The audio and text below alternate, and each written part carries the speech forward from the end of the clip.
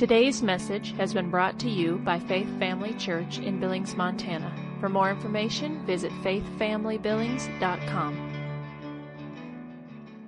So I want to just read my introduction here again, just to kind of set purpose and boundary to what we're talking about concerning do not quench the Spirit. On Sunday mornings, as the Spirit of God leads, we have had the gifts of the Spirit in operation during the service at different times. And as I was praying about what we're doing and the direction that God's leading us, I realized just by impression of the Holy Spirit that most of the people that share either on a Sunday morning usually are here on Wednesday nights.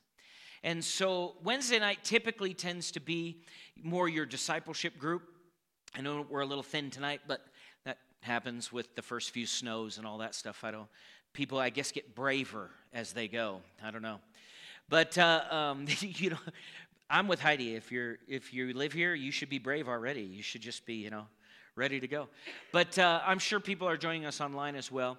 But this teaching is important because the Lord desires the move of the Spirit in the church, but He desires it done the biblical way. And so there's only one way to frame it up the biblical way. You have to use the Bible. And what happens is, and we'll look at this a little bit tonight, again, because we looked at it last week, but I didn't feel like I got enough time on it. What happens is Pentecostals, or even those who don't know anything about Pentecostalism, that come into a church that's more, that's the best way I can define it, but a Spirit-filled church, I'll call it that. Everybody brings with them their thought. Including me. Including the way that I saw it done. And I am biased to the way I saw it done. I think it was the best way. Okay, I'm not going to lie. All right? But that doesn't mean, because I've read things in studying this and I go, oh, that's actually a different thought than I've had before. And so it's important that we don't, and this is something the Lord keeps emphasizing, I think I mentioned it Sunday, that we don't just come and sit and hear. And then look at the pile of information that I've gathered. In fact, Heidi, will you look in my binder there? It's in the front, not the front pocket, but the middle one, I guess. And my big journal's in there. Can you bring that to me? So, the knowledge is good, but in and of itself, thank you. In and of itself, knowledge by itself can just puff you up. Have you ever been around somebody that knows a lot about the Bible, but you can tell they don't know the Lord? I've been around some people that don't know the Bible hardly at all, but they know the Lord. Like, they can't really read. I worked with a guy who he couldn't really read. And he would tell me what the Holy Spirit would say to him. He just struggled to read. He didn't like it. And I said, well, get an audio Bible. And he did. I think he eventually did, and he started listening that way. But he wasn't a great reader. But you know what? He also told me the Lord told him to walk around a house that he was trying to buy that people said he wasn't going to be able to get and pray over it, and he got it. He shared testimony after testimony of things that the Spirit of God had told him to do, and he knew the Lord. And then I've been around people that have been to seminary.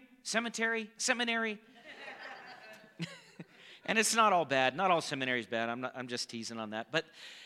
But they know a lot. And man, I've been on job sites before talking to guys. This was obviously when I was working construction. And this gentleman was talking to me about things.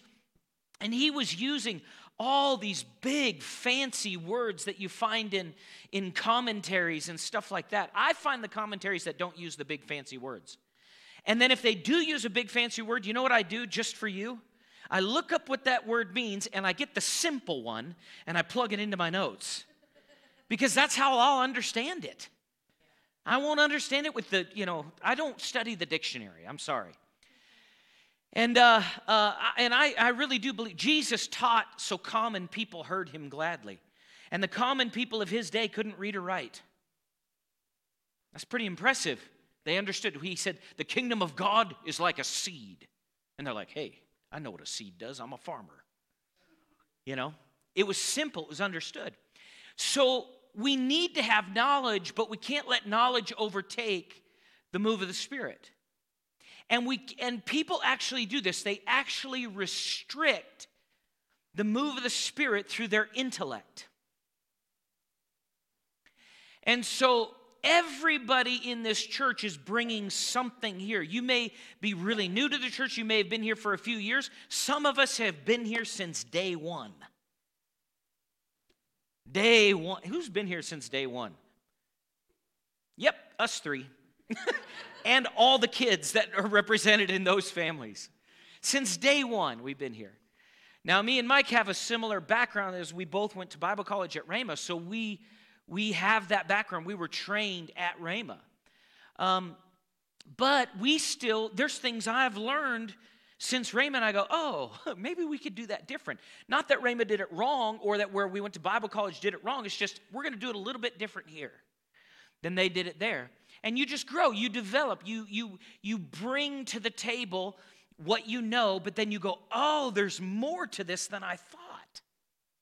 There's a deeper revelation of the things of the Spirit than I thought. How many have ever done this? I heard a testimony, and I'm warming you up here, but I heard a testimony years ago from a minister. He actually was headed to a meeting with Kennedy Hagin, and Brother Hagin opened up the Bible, and he said, turn with me to Mark 11:23. And this minister is at almost all his meetings, and he still loves him till today. I mean, still preaches his stuff and, honors him as his father in the faith. But he said, open up to Mark, and the guy kind of groaned inside of himself like, oh, man, I got to hear that verse again. And right when he did that, the Holy Spirit said, if you'd change your attitude, I'd show you something in that verse you've never seen before. Yeah. That's why I learned, in fact, Brother Hagin said to do this. He was in a service one time, and the preacher was just railing the word of faith. This was years ago. And Brother Hagin said he was listening to this guy, and he was just coming against the word of faith, coming against the word of faith. And inside, Brother Hagin said, nope, I'm not going to shut him off. And just a few minutes later, that man answered a question that Brother Hagin had about the Bible that he had been studying or looking at for 20 years. That he couldn't figure out.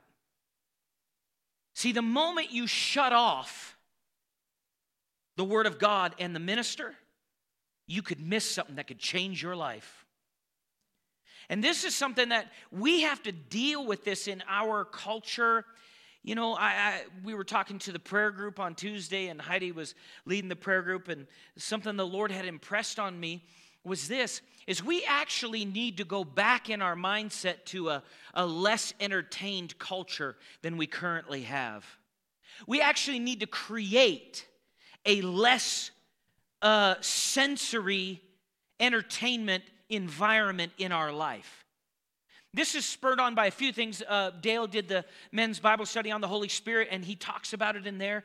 And one of the things the Holy Spirit had said to Dale concerning that teaching and how he did it, and some of the discipleship material that he put out for our men's group with that, was essentially slow down.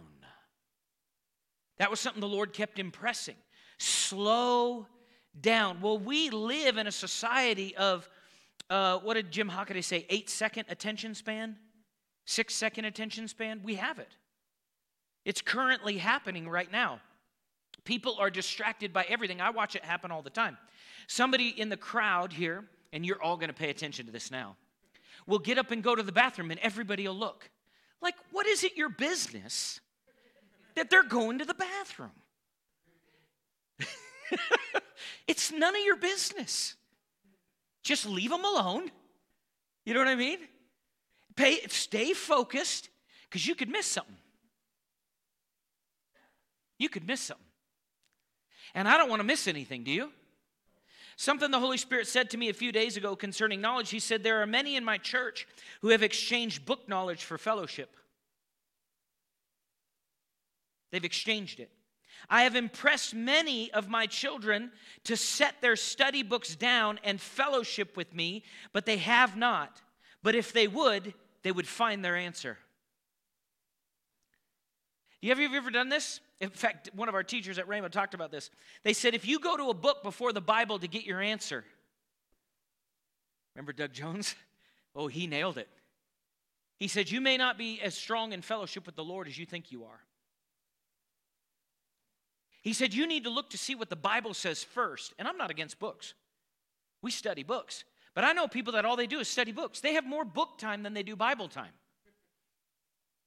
In fact, they're so impressed with the book knowledge that they actually forgot that the Bible actually says something against what they read in the book.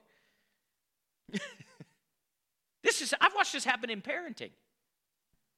There are parenting books out there that actually prescribe doing something with your children that actually the Scripture says you shouldn't. And because the person has a PhD in child psychology or rearing kids or whatever, the person says, well, they're really smart. They have wisdom. What wisdom?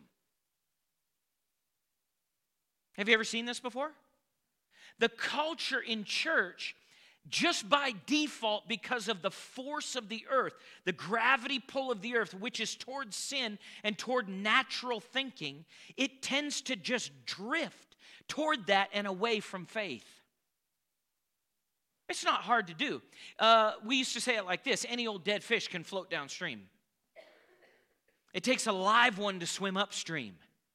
How many have noticed that swimming upstream, how many have walked with the current and turned around and walked against it? Which is harder? Okay? So it takes effort in this life, you will have to put forth effort in your faith. You'll have to be a doer of the word. So even in the context of what we're talking about the move of the Holy Spirit and people understanding the move of the Holy Spirit, it takes effort. If you're going to speak your faith, especially if everything is saying and how you feel is looking and feeling opposite to what you believe, it's going to take effort. Amen? And it's a work of faith. And what do you mean by that? Not that you're working to earn it. You're putting your flesh down to declare what God said concerning your situation. And that takes effort. You have to get up and go, the joy of the Lord is my strength, when you feel all the feelings and everything tells you that nothing is working the way it's supposed to. Well, I don't even feel like going to work. I don't even feel like getting up and preaching. I don't feel like going to, I don't feel like having to deal with my kid again. I'm not going to deal with my kids. Are they ever going to get it? If you follow that pattern, you will secure them not getting it in their life while they're with you. I don't do that. I don't quit. Now, I'm not saying I have not just, we'll let it ride, because I didn't feel like, I've done that before. But as a consistent, I don't let it go. Why? You can't. The moment you do, if you're going to break barriers and cut out ahead and do what God wants you to do, you have to be strong in Him. There has to be a fight in you that will not quit, even though it's not the popular thing to do. And most of the Christian world will actually teach you opposite of what the Bible says. As Andrew Womack says, a lot of Christians don't let the Bible get in the way of what they believe. That's a fancy way of saying, God, yeah, that's nice. I'm going to do what I want. And we have to be careful about it, because we can't. So I'll put it to you like this. If we want God results, we have to do it God's way. And what I've learned through the years is God's way is not the easy way. Now, the results are light and easy. But the world comes against you, this system comes against you, and you already have so many things coming against you in this life, to where if you're going to do it the opposite of what the world says, then it's going to take some stout in you. You need to develop a backbone, not a wishbone. Right? I love what Joyce Meyer says. She says, a lot of Christians have a whole lot of wishbone, but no backbone. You have to develop rhino skin. You would say, what is rhino skin? Rhino skin is not soft. You don't cuddle a rhino. I got you this cuddly rhino for your, No, you have to be thick in your faith, because the enemy's going to come again. But the results of the manifestation of the glory of God, amen? Man, the results are worth it. They're worth it every single time. The results are.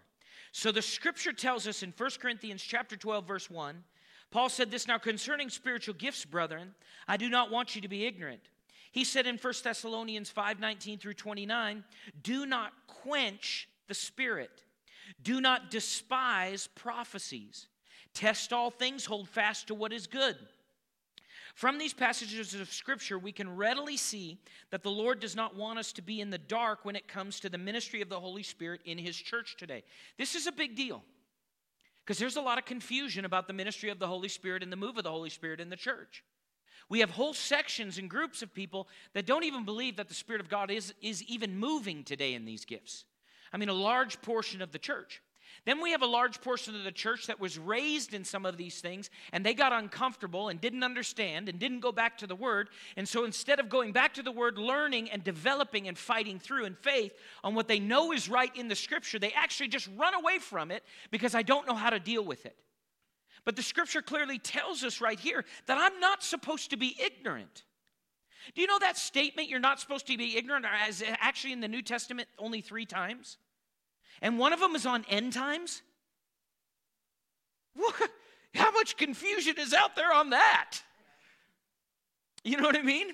But even concerning the gifts of the Spirit, I actually had a pastor tell me when I was talking to him and we were talking about the gifts of the Spirit, and he actually mentioned to me, he said, "I think those are for small groups." And I'm thinking, what size was the church at Corinth? And I know what he was saying. He actually told me, he said, "We allowed that at first in our church, but," he said, "I just didn't know what to do with it." And I didn't fault him, okay, because I don't know where he's at. But 1 Corinthians 12:1 says, don't be what? Is ignorance stupid? Is it the same word? It is not. Ignorant means what? Uninformed. So if I don't know something, what do I need to do? Get informed. How do I get informed? First, hear. From here, the teacher, the author of the book, shows me how to function in the gifts. Do you see that? The proper parameters for what God prescribes for the move of the Spirit in a church.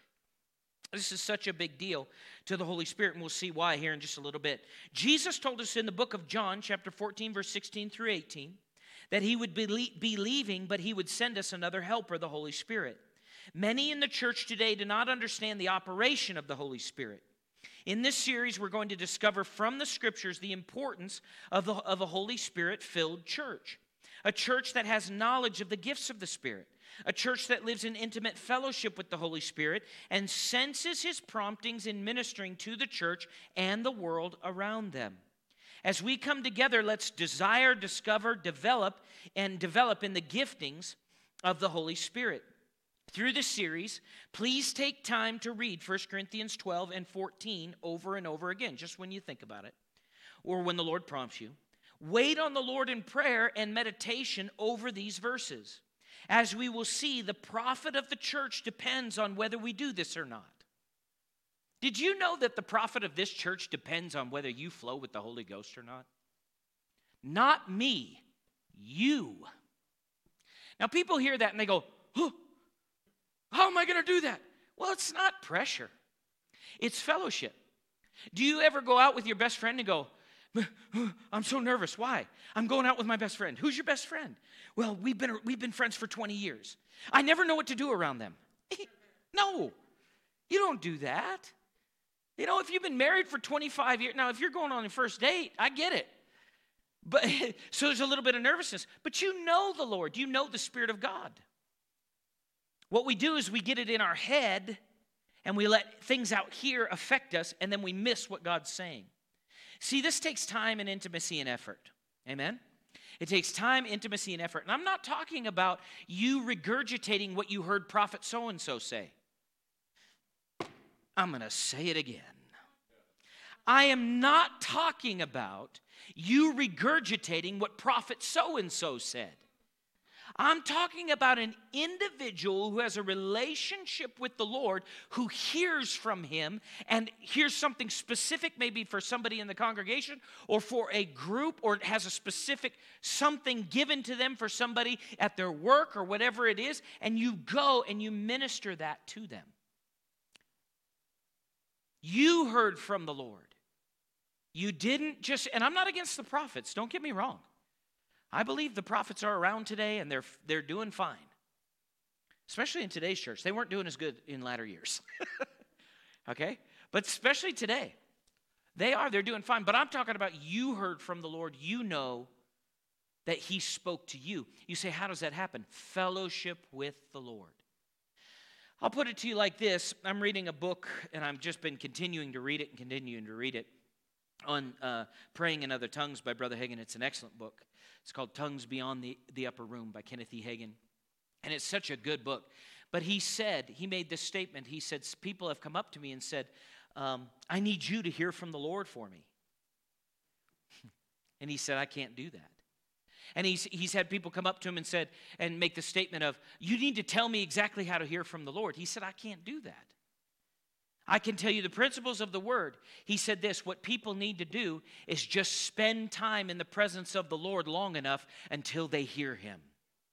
And people say, how do you know when you hear him? Listen. When you hear from God, you'll know. Because it'll be the same Holy Spirit that said, you're his child now. And people say, well, I don't know if I've heard from him yet. Then wait longer. People say, well, I don't have time. Then you don't want to hear that bad. 10-second culture, can't pray for an hour in other tongues. It's too long, my head just goes. Why are you letting your head go? Fellowship. When you'll know when you hear. People say, well, I've been asking about this particular thing for 10 years, and I still don't know what to do. Then you need to wait longer in his presence. And if you mean by asking, every once in a while you throw up a, Lord, I don't understand this, and then you just go on with your day. Is that waiting on the Lord? No. Do you know what God is? A perfect gentleman. He'll just stand. People say, I've been waiting 20 years, and God's in heaven going, it's really not that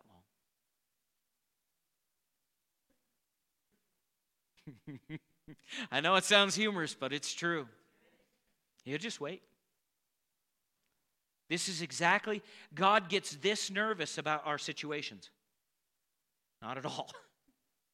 Well, you know how bad it is, Lord. He actually knows more how bad it is than you do. He's got a deeper insight. He sees things you can't even see. And you say, what's the answer then? Wait on the Lord. Till when?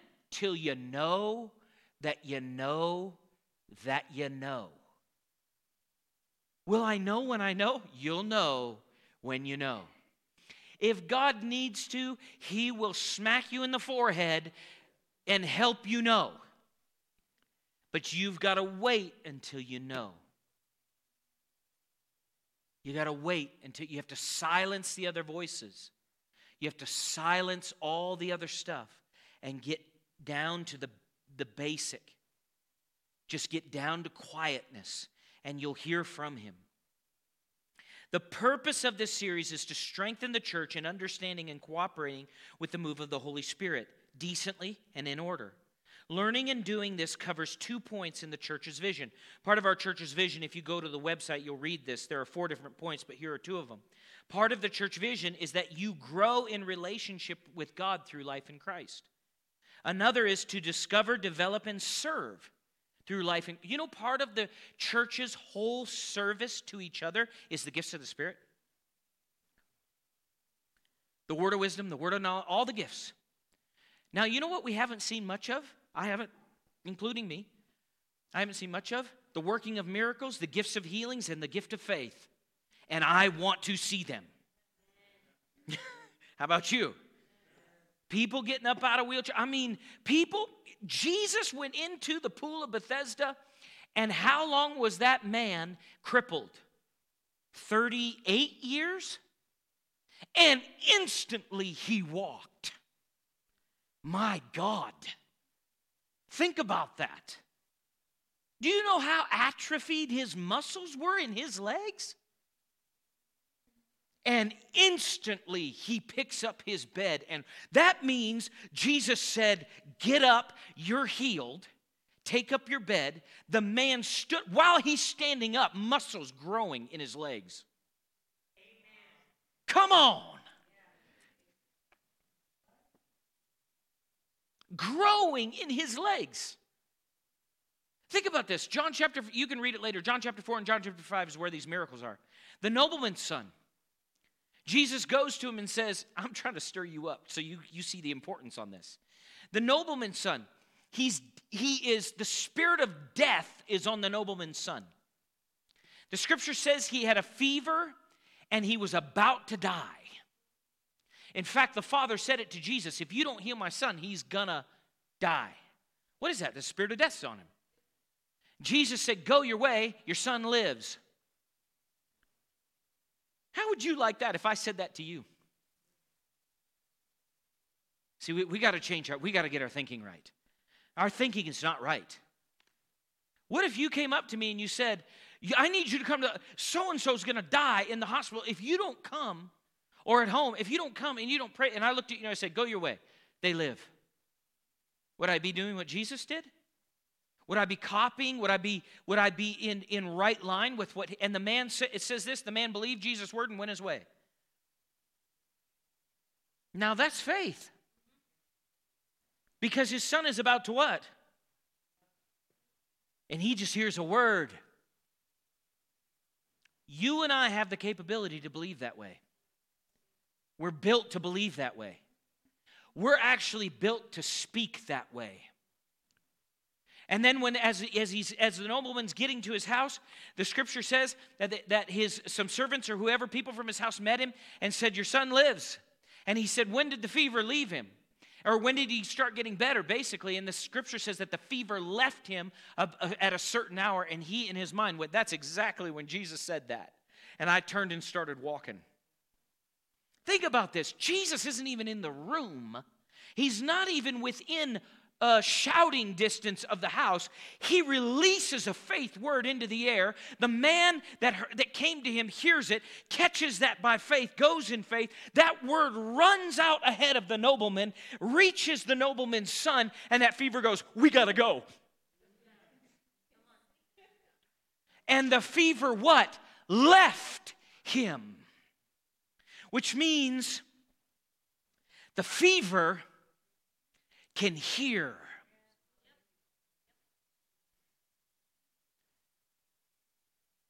Right? We serve a big God. He is a compassionate God. He's omnipresent. The fever could hear and it left. You remember when Peter saw his mother-in-law get healed? The scripture says that Jesus spoke to the what? To the fever. And the fever immediately, watch this, not slow recovery. How many have ever gotten over a fever before in the natural? Okay? The rest of you are lying. All right, so, I know I'm teasing you. You gotten over, okay, you had a sickness come against you, cold, whatever it is, and then you start to walk out of it, you start to feel better, the symptoms start to leave. Peter's mother-in-law was sick in bed. Jesus spoke over her. The fever left. She got up and started working. Instantly. How many of you have seen the reenactment of this in The Chosen? It was just like that. She, it's not in the scripture. It doesn't say that she said, "Who are you?" She says that to Jesus in the Chosen movie. She looks at, "Who are you?" And he said, "I'm Jesus." And she said, "Welcome to my son-in-law's home." And then she gets up, and they're like, "No, stay in bed." She's like, "No." And she just starts barking orders to everybody and starts serving people. The fever was there. She couldn't get out of bed. Jesus speaks. Bam, it's gone. Full energy and strength. Here we go. Woo. Somebody say, that's for me, that's for me, that's for me. That's for us. If you're watching online, I don't care if you're in bed, that's for you, that's for you. That's for you, Randy. That's for you. Amen. Faith comes by hearing. Come on.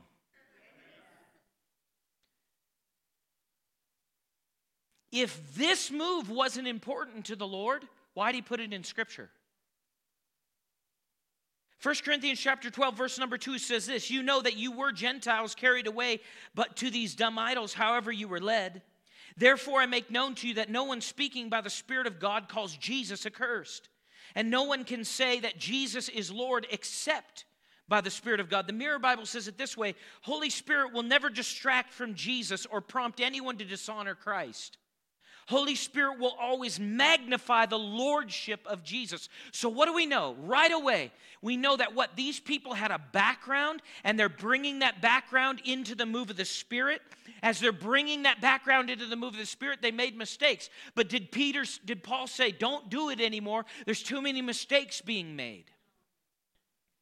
What did he say? He said, okay, this is right, this is wrong. Correction's coming forth. So as the move of the Spirit happens in the church, you're going to be able to know, if you know the Word and you know the Holy Spirit, you're fellowshipping with Him, you're going to be able to know when somebody does something and it's out of place.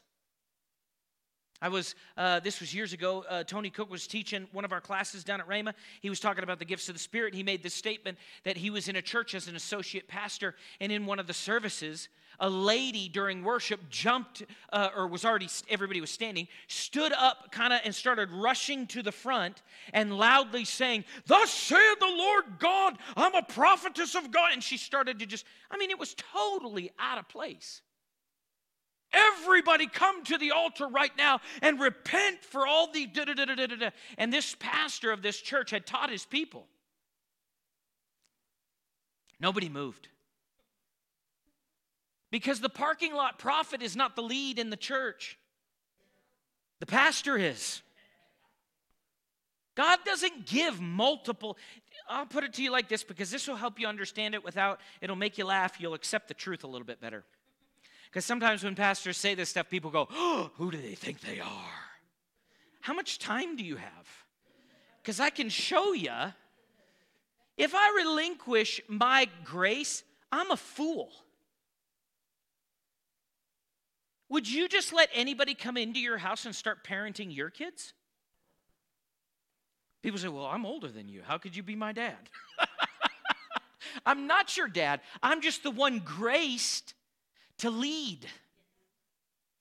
Trust me, I tried to get out of it. I did. Because it's not always easy. But I'm not going to even go there. It doesn't matter. Here's the thing. That congregation understood. So I'll put it to you like this, as a husband and wife, you have to be unified, right, in your leading of your children, correct? Okay? You have one head. That head is Jesus, okay? Well, it's the same in the church. You can't have more than one head leading. Anything with more than one head is a freak. Okay? Come on. Who's been to the circus? Right? Or you've seen a movie about it anyway. Anything with more than one head is what? And people have said this before. People say, well, I don't like the lead in this church. And I'm not talking about ours. But just in general, if God wants them out, He can do it. Can't He? He's more than able. He'll move them on. He'll move them on. So the Spirit of God, the Holy Spirit, will never distract or prompt anyone to dishonor Christ. Holy Spirit will always magnify the lordship of Jesus. So going back to the testimony or the story I was telling you about Tony Cook, he was an associate pastor at this church. So this lady comes running to the front. She wants everybody to follow her. And the pastor looked over at Tony Cook, who's an associate, and pointed at him and then pointed at the lady. And he said, "You get her out of here." So what did Tony do? Now watch. This is what the lady says to him. He takes her to the back room. You try and talk sense into some people just won't listen, some people will. She says, "Well, I'm a prophetess. And when the Spirit of God comes on me, I have to do what he says." "Really?" Tony said. "The scripture says that the spirit of the prophet is subject to the prophet." So watch. Knowing the Word of God and knowing the Holy Spirit does what? Brings structure and order, decency and order to what? The move of the Spirit. Because how many know this? Great light attracts bugs. It's not a scripture, but it's true, okay? All right, it's like anything with more than one head is a freak, okay? Okay, we can't say that today because we have to create whole groups of things that, make everybody feel super comfortable about. Yeah, you got to be a safe place. Snowflake. Okay, so, but what do we see here? The Holy Spirit flows as the congregation knows him. It flows in unity and decency. If we aren't going to get to these verses tonight, but later on in the chapter, if you've read through it, you know that the scripture talks about the fact that we are a body. And how many know your body functions together? If it doesn't function as it should together as a whole, then it ends up what? It's considered a dis-ease, right? Instead of having ease.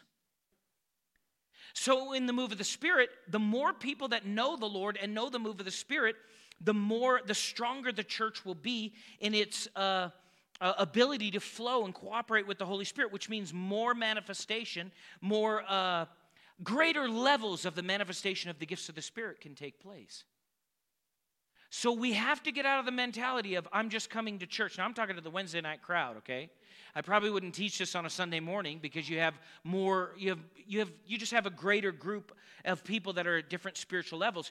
But there is a requirement upon the church collective to know the Lord. And it starts with, "Lord, is there anything you want me to share with it? Is there a gift of the Spirit you want to flow through me to another part of the body this week? Or somebody in my world?" We need to be aware of that and be conscious of that and be open and hearing from the Holy Spirit. So we need to stay aware. This is always a great reminder for those of us who have experience in this arena of flowing with the Holy Spirit to make sure we are presenting what the Lord is saying and not speaking from another spirit or out of our own mind. I know people that are so stirred up on the Q, QAnon, the group. I've not studied the group. I don't know what it is. And all these different theories about what's going to take place with the presidency and prophecies and all. And they've just mashed it all together in their mind. And they have they've spent hours looking at this. And they're full of that, so they think that's the Holy Spirit. And so they project it as God when really it's just their take on what it is. If you want to hear from the Holy Spirit for you, you spend time with Him. We do receive from ministers. I'm not saying God wouldn't lead you to listen to a minister or to listen to somebody that was teaching along a certain line. He may give you that, but you need to hear for you concerning what God is saying to you.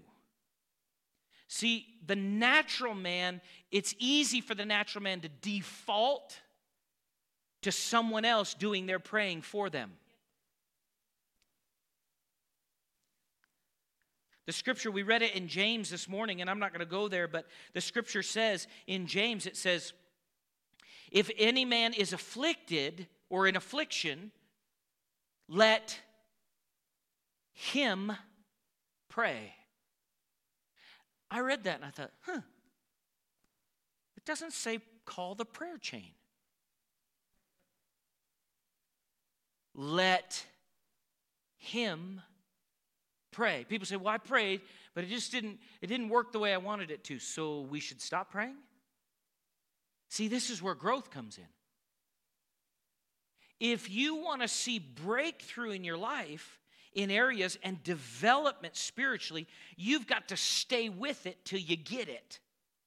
Now, we do this in the natural. We do it with business things. We do it with all sorts of things. But somehow in the spirit and in faith, we kind of disconnect that principle. We shouldn't.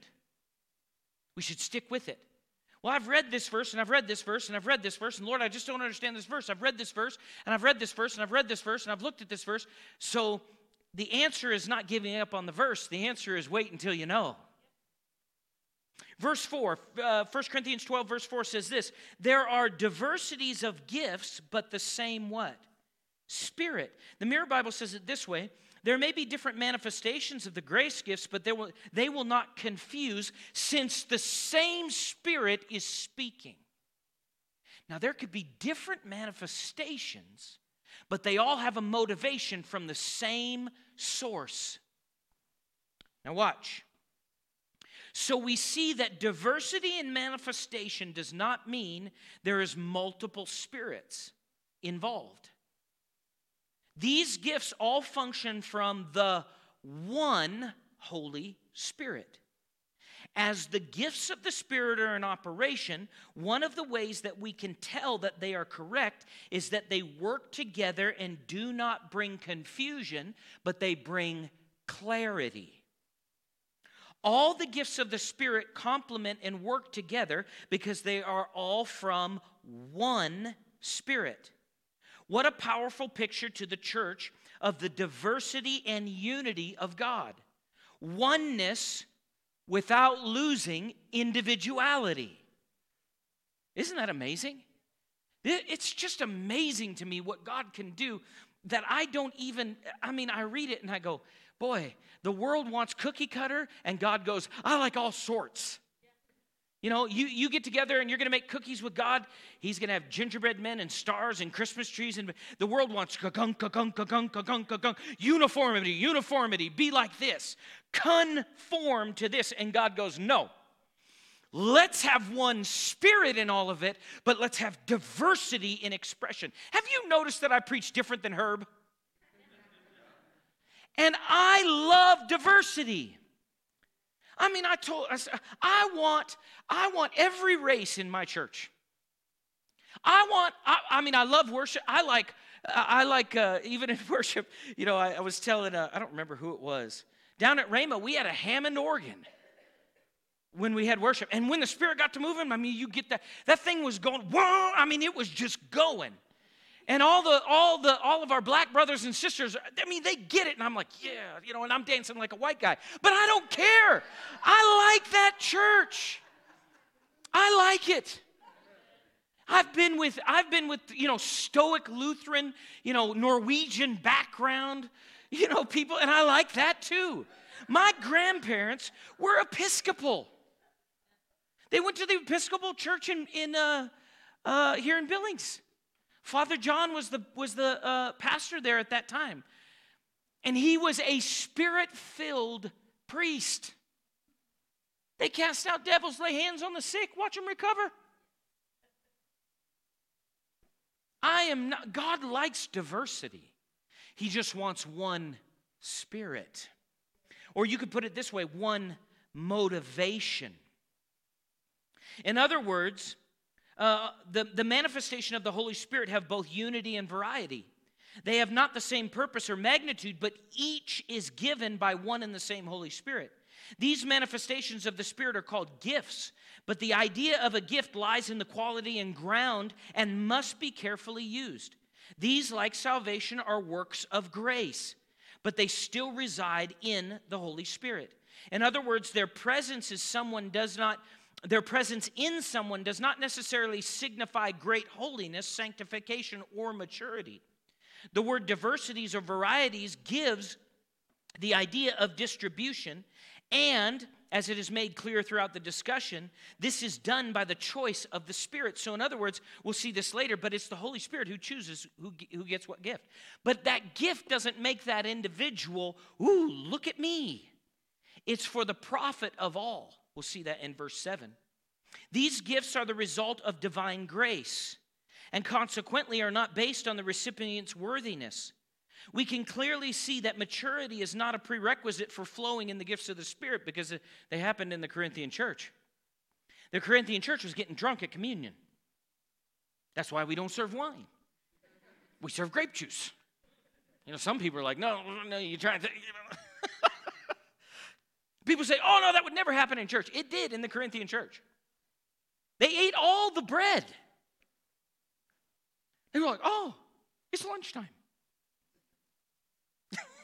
They ate all of Jesus and left nothing for anybody else. They ate the whole body. They just whomp. And Paul says, don't you have a place to eat at home? Don't you have food at home? So it wasn't about maturity. Maturity in Christ, is preferred and should be strived for, because flowing in the gifts of the Spirit is more profitable, like all things, when accompanied with maturity. You may be sitting there thinking, why are we talking about this? Because we each individually have a responsibility outside of me and the leadership of the church to flow with the Holy Spirit and His gifts. You are not performing as a disciple of Christ what you should be if these gifts, or if you're not open to them and they're not flowing through you. People say, well, that's a lot of pressure. It's not pressure. It's fellowship. The more you fellowship with the Lord, the easier it gets. And people say, well, I don't know much. Again, maturity is not a requirement. Now, ignorance is an issue, but we're taking care of that. So how many like prophecies over the church? You get excited in the service. How many like it when Jim Hockett, Leanne's been here, and they prophesy over the church, and you feel that anointing go over you? Do you know that prophecy cannot come to pass? People say, oh no, it's a prophetic word. It'll automatically come to pass. Read your Bible. Please read it. There was a prophecy over the children of Israel about going into the promised land, and the first generation died in the wilderness. Prophecies are not automatic. We have to cooperate with the Lord. So people say, well, yeah, so-and-so prophesied over my kid that they're going to become this and this and this. Not unless they follow the Lord. I tell my kids this. My kids have had prophecies over them. I remember them. I never forget them. Now, I forget a lot of things, like their birthday. But I will not forget what God said over them. I will not. I've said it to all of them. They go, well, what is God saying about this? I go find out. Have you prayed about it? Well, no, I thought maybe you had the answer. I do. Go pray. Well, God, Dad, you already know because the Lord showed you something. It doesn't mean I'm going to tell you. You don't love your kids. Actually, I love my kids. What do I know? I know that I will not, they have to hear for themselves. What if they make a wrong decision? Well, as long as it isn't catastrophic, I'll let it ride. What? This is what the beginning of God's path for your life is like. When you get to the end, it's like this. It gets narrower and narrower because He requires more, because you know more. What do you mean by it's not catastrophic? I'll give you an example. Years ago, Taylor had friends. She used to have friends. It was great. And I know she was going to public school, and she had some friends, and these friends were not the greatest. And I knew they weren't. They were okay, as long as they were supervised. And I'm big on this because I hung around people that I shouldn't have. And so it's caused me to be extra. Well, listen, I'll just put it to you this way. None of you are snowing me. I know. I mean, how many have ever seen the class clown become the teacher and then nobody can get away with anything in the class? Yeah, well, that was me, only I wasn't the class clown, but I knew how to party. I knew how the system worked. So I've seen almost everything, unfortunately. But anyway, so it makes me a little bit strict on some things. I can live with it. Other people can't, but that's okay. They'll get over it. You'll figure this out about me. I'm going to do it. If I feel like the Lord told me to do it and I have conviction about it, I don't care if it hair lips the devil and make everybody mad. I'll do it. So anyway, she had these friends, and they were having a birthday party, and they were like, they said, they asked her if she could spend the night. I said, no, you can't spend the night, but you can go over there. And so we, and I, dropped her off, and I walked into the house, and I went, uh-huh. I could feel it instantly. I knew. And they all know I'm a minister. So I walk in, and I drop her, and I didn't say anything. I just, dropped her off and everything was fine. And then we were picking her up at a certain time. So I went back, and I picked her up. And she got in the car, and she goes, I love Mom, and I love Dad. I love you, Dad. And I can't remember, how old was she at the time, 10 or 12, somewhere in there. Anyway, I said, what do you mean? She goes, she just knew something's not right in that house. This was controlled. For one, I knew nothing was going to happen. I wasn't going to let her spend the night. It wasn't happening. But I knew she's going to learn something here. And she said to me, I like our house. I said, what do you mean? She goes, I don't know. It just does, it feels, what she's saying is there's peace in our house. There's not peace in that house. Why? Because we don't let devils run loose in our house. I do not let devils run loose in my house. And you better not let devils run loose in your house. And people say, well, what do you mean by that? You clean them out. You don't allow things to live in your own life that give them access. You clean it out. You keep it clean. And people say, well, we don't, I'll just put it to you like that. I heard Keith Moore say this years ago. He was talking to a particular man, and he ended up, I don't know how, but he ended up being a single dad. And he had one child, and the Lord dealt with him and told Keith. Keith wrote a letter to him or spoke to him on the phone and said, even if you keep things secretly from your kids, if they're there, the Spirit's there. you leave a door open. And he said, it'll affect you. I've watched this happen repeatedly. It'll show up in the kids. It's happened time and time again. I've watched it happen. And it's a spiritual thing. And here's the thing. The kids don't even know. A lot of times they're just functioning along, in a direction, go in a direction. They don't even know why they're doing what they're doing. It's in the spirit world. It's in the spirit world. So you got to watch that. But the more mature we are as believers, the more we're aware of the Holy Spirit, we can actually influence these things for advancement and for the kingdom of God taking place. Like if you ever, we're going to have to end here. I don't want to, but we're going to have to. Have you ever been around somebody or experienced this yourself? Like you got a bad attitude and you don't even know why? Like nothing's wrong. I think Herb mentioned this. He was in one of our when we were having some Holy Ghost meetings years ago, and on Sunday nights, and the Spirit of God moved. It was awesome. I don't remember all the details, but he felt just like wow, like on cloud nine, and nothing was wrong in his life. There was no real problems or anything like that. And the next morning he woke up and he was just like meh, and he just felt down, just kind of off.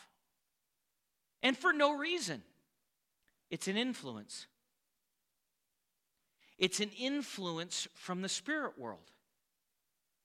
Well, I don't even like that person. And people will do this. They'll go, I don't even like that person. This, especially teenagers can be this way, and public school or school. Just actually, homeschoolers are just as bad.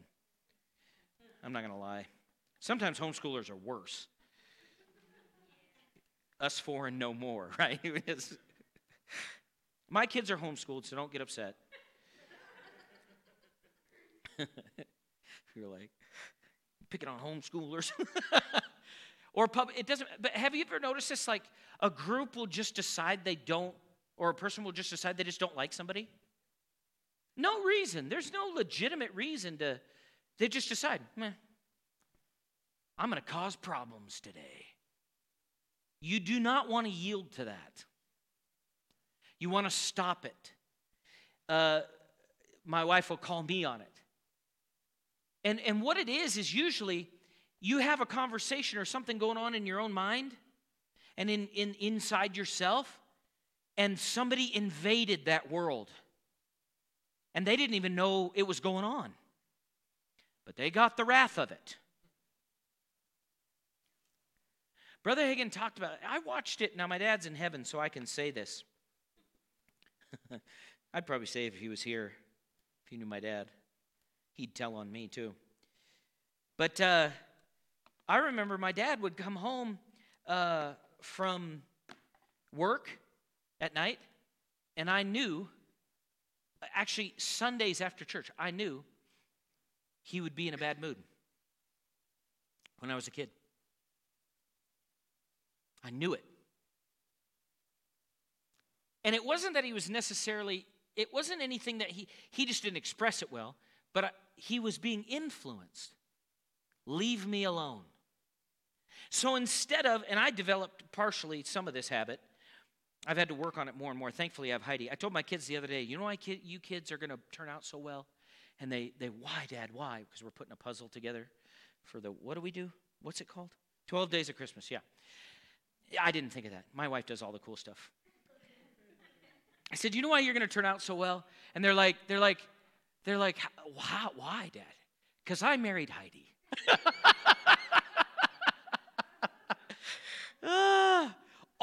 All strengths with none of my weakness. It'll be great. None of my weaknesses. But and I'm just joking, partially. But instead, when you have something that's bothering you, it would be better, for me, it would be better to go, you know what? I can't deal with this right now. Give me 30 minutes by myself. I just need to get straightened out. And let me get my heart and my mind, I should say my mind, right in this. Or very nicely say, you know what? I just don't feel like talking right now. Let's just wait a little bit and then we can talk about it. Or I'll play the game with you. Or you know what I mean? But I don't do that. I tend to bite or bark. Why? Develop pattern from my dad. And I don't blame my dad because it is what it is. It's just nature of being in the fallen world. But I need to adjust that. I need to be so sensitive, and this is what we're pushing for here. We need to be so sensitive to the Holy Spirit that He prompts us on the littlest thing. And we go, okay, Lord, I'm going to take some time and pray about that right now. He may come to you and He may say, He may tap you on the shoulder and say, I need you to pray for so-and-so in the church right now. And you never know what they're going through. Or He may tap you on the shoulder and say, so-and-so in the church needs $100. And so you go to the bank and you pull $100. And then next time you see him, you give it to him. Or He may say to you, I want you to pray for healing for this person the next time you see them. But what needs to happen? We need diversity, but we need what? Unity, one source, one Spirit.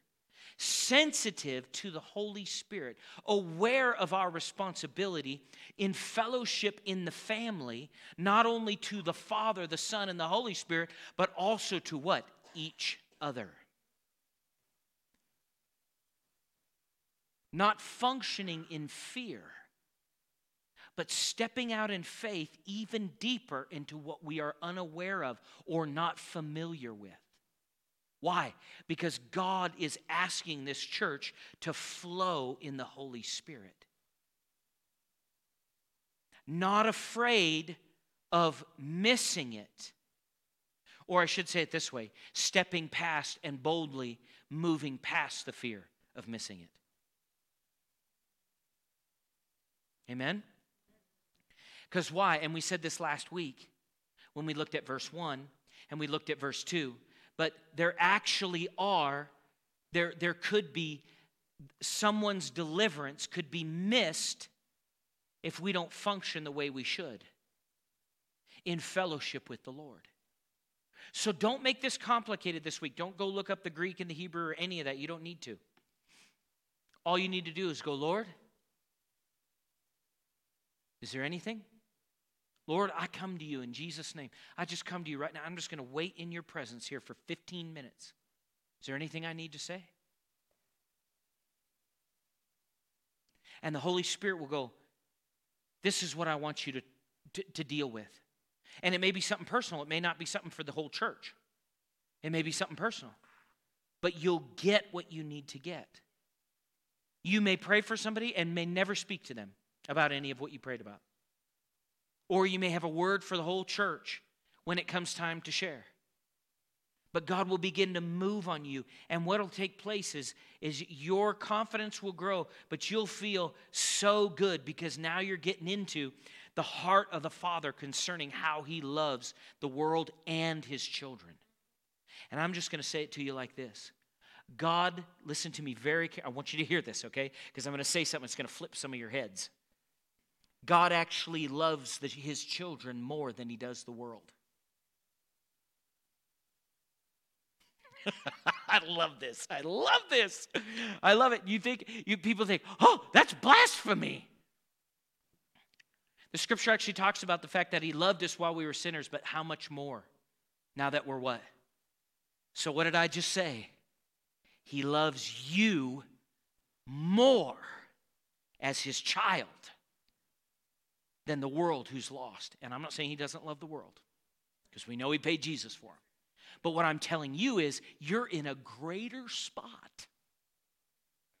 Come on, hear me. See, some of you don't even believe it. You wouldn't even say it. I'm going to say it. God loves me more than He loves the lost world. You say, how do you say that? By faith, because it isn't by feeling. See, you're afraid to say it. Some of you are afraid to think it. Ooh, He loves me more. Yes. Watch. Believers will do this. They'll go up to somebody who's lost and who has a sickness or something. God will provide that for you, but then they'll struggle to believe that God will provide it for them.